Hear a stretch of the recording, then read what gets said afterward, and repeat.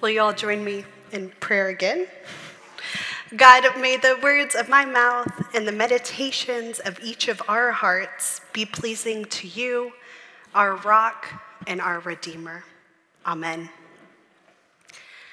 For the past 5 years or so, it has felt as if America is kind of on edge. Tensions have felt high. Loneliness has reached an all-time high.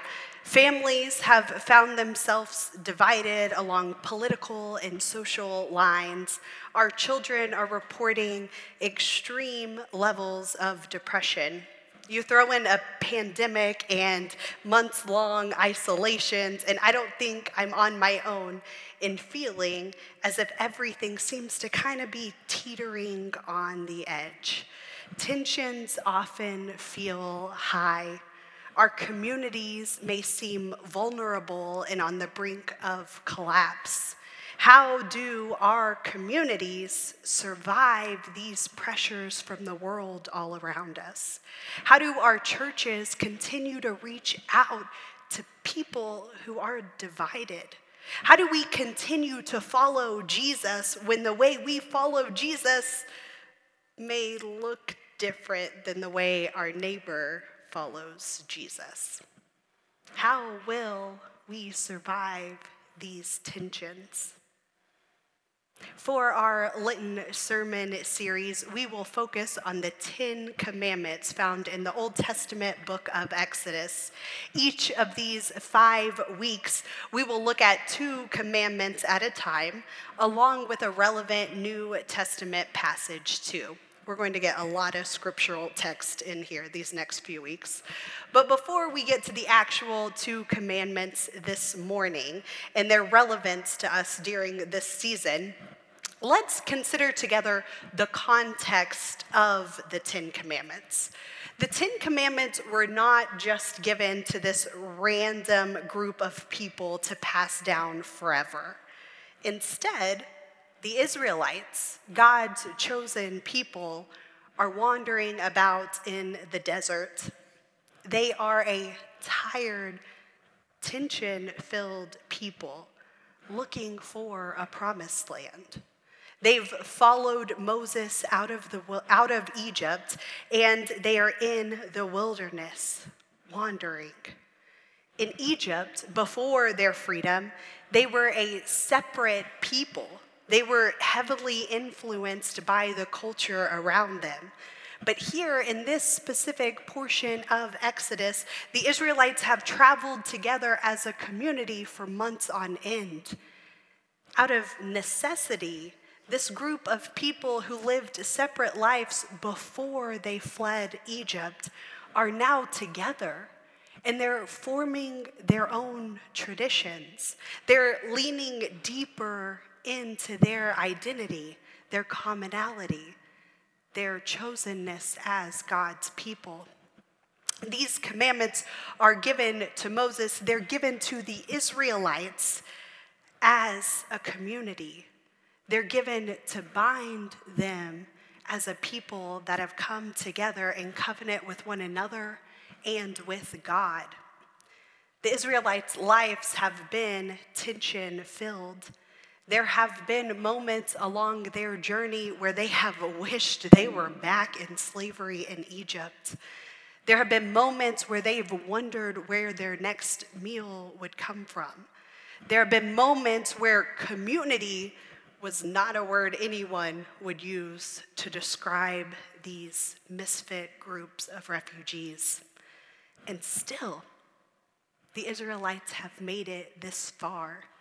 And now they're given this set of commandments, these commandments that are to center their lives, that are to help them claim their identities as God's people, that are help to set them apart.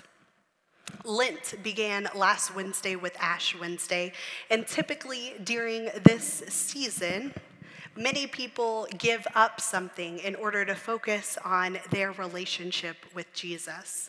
Others of us may have added something into our routine to help us draw closer to God.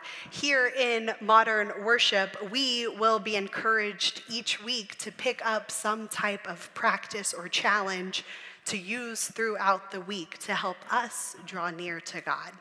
These practices will be simple but meaningful ways to apply the Ten Commandments to our lives and to help us prepare our hearts for Easter.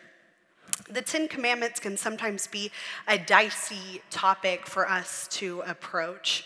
For some people, the Ten Commandments are the literal rules that one should center their lives around in order to follow God the right way.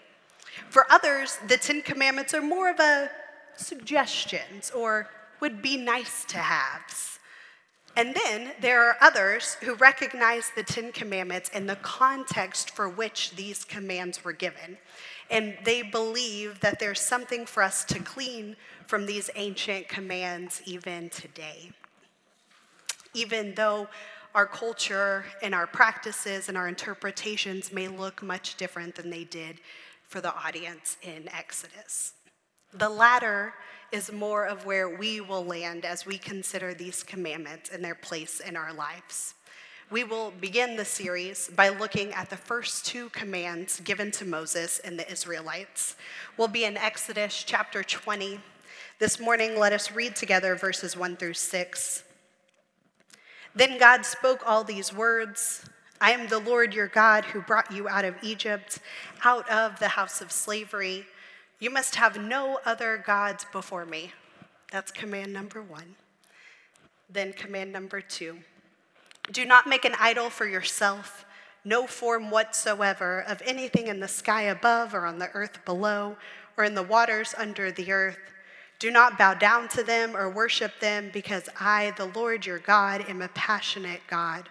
I punish children for their parents' sins, even to the 3rd and 4th generations of those who hate me. But I am loyal and gracious to the 1000th generation of those who love me and those who keep my commandments. This is the word of God for the people of God. Let the church say, thanks be to God. So these first two commandments are, 1, you must have no other gods before me. And 2, do not make an idol for yourself and do not worship idols. Both of these commandments were meant very literally for these people. They lived in a culture, especially while they were in Egypt, where there were other gods for them to worship and where the worship of idols was commonplace.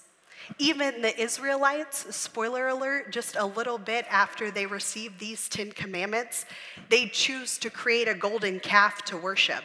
A golden calf made out of their own gold jewelry and possessions from their time in Egypt. These were not some far-fetched commandments. They were not analogies for other things. The Israelites literally were commanded to have no other gods outside of God and to not make or worship idols, which in a world of polytheism, that's a fancy word for many gods, and of golden calves, this was a heavy ask of the people. For us today in 2023, we have to ask ourselves what these two commandments mean for us now. We are a largely monotheistic society, at least here in America. The largest religions practiced here all hold belief in one single God. Many of us probably also don't have shrines around us that represent other gods or deities that we've created and we're worshiping in our closet. If you ever saw Hey Arnold, Helga Pataki had this shrine to Arnold in her closet. Okay, neither here nor there. We would do well to consider these first two commandments in a new light. What are the things we allow to get between us and our relationship with Christ? What are these earthly things around us that we are putting our trust in? It's up to each of us to identify the things that take us away from God and work to dismantle those things in our lives. There's this quote that I find very appropriate that is often attributed to Ralph Waldo Emerson that speaks to the importance of recognizing who or what we worship. Truly, the gods we worship write their names on our faces. A person will worship something, have no doubt about that. We may think our tribute is paid in secret in the dark recesses of our hearts, but it will out. That which dominates our imaginations and our thoughts will determine our lives and character. Therefore, it behooves us to be careful what we worship, for what we are worshiping, we are becoming.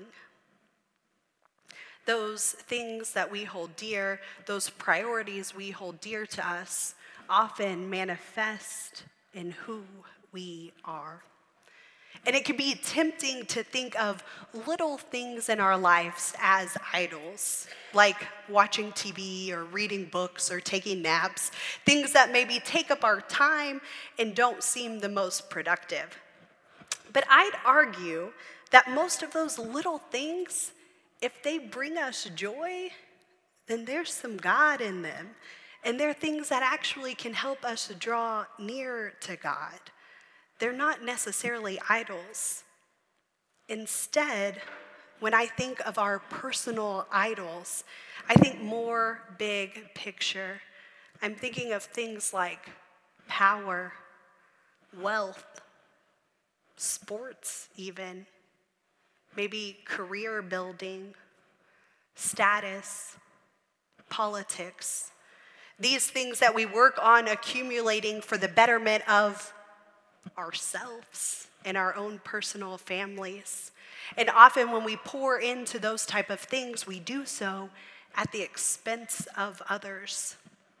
They're not bad things on their own, but when they become the center of our focus, they can take us away from who God created us to be. Identifying these types of idols in our own lives may be a tricky thing for us to do, and it'll probably look different for each of us. But during this Lenten season, it's worth our consideration. What earthly things are taking us from God and taking us away from being in community with those around us? In the New Testament, Paul is one of our faith ancestors, and he often has much to add as to how we are to live into our Christian identities. In Paul's letter to the church at Philippi, the Philippians, he writes this: "Brothers and sisters, become imitators of me and watch those who live this way. You can use us as models. As I have told you many times and now say with deep sadness, many people live as enemies of the cross. Their lives end with destruction. Their God is their stomach, and they take pride in their disgrace because their thoughts focus on earthly things. Our citizenship is in heaven. We look forward to a Savior that comes from there, the Lord Jesus Christ." Paul encourages this community at Philippi to look to him, which sounds a little conceited, but he was Paul. People look to him anyways. And not just to look to him, but look to others like him for how to best follow Jesus. The Philippians have been tempted. They've been swayed by worldly, by earthly things. And Paul wants to challenge them to work on putting Jesus at the center of their lives and to learn from their community, to learn from one another's strengths as to how to truly stay near to God. One may even say how to stay true to the 10 Commandments. And in doing so, if they're able to find this way to practice their lives the way Jesus lived his lives, then they will be able to truly come together as a community of believers, working together to be more Christ-like. When we take it upon ourselves to follow the first 2 commandments, we set the stage for how Christians are expected to live their lives as a community centered around God and bringing about the kingdom of God here and now. By not allowing earthly status quo and culture to influence us in a way that separates us from God, but instead allows God to be in every earthly thing. We are able to truly draw deeper to relationship with God and with one another when we follow these commandments in a way that is relevant to the culture around us, in a way that means facing those things in our lives that take us away from who God has called us to be. Sometimes this Lenten season can feel like a time for us to go through the motions, to maybe give up some healthy unfood or habit. But what would it mean for us to use this season to be truly transformed, to learn more about the 10 Commandments and to allow them to revolutionize the way we interact with the world? This is how we work to dispel that tension that is found around every corner. This is how we work to build community, to look forward to a brighter future. We hold true to God as the true God, and we refuse to allow the culture and status quo to take the place of God in our lives. Our spiritual practice challenge this week is for us all to give up an earthly thing. What is something in our life that is not of God and that does not bring good into the world? How can we work on not giving that as much power in our lives? Maybe it's finding moments to listen instead of speaking. Maybe it's holding back on saying those words that may not bring good into the world. Maybe it's recognizing a power or privilege that we have and asking what it would mean for us to give that up. There are a number of ways this can manifest, and I encourage us all to really take a look inward and see what's holding us back from making God our number one priority. I am not convinced that the 10 Commandments are meant to be rules that hold us back or that limit our enjoyment of life. I am convinced that even today, all of these years later, that God still speaks to God's people through these ancient commands, and that we can have fuller, brighter, Christ-filled lives when we center ourselves around a better way to live in community with one another. Our communities are in desperate need of hope and of a way forward. Won't you join us as together we work to prepare our hearts for Easter and create a community worth having? Amen.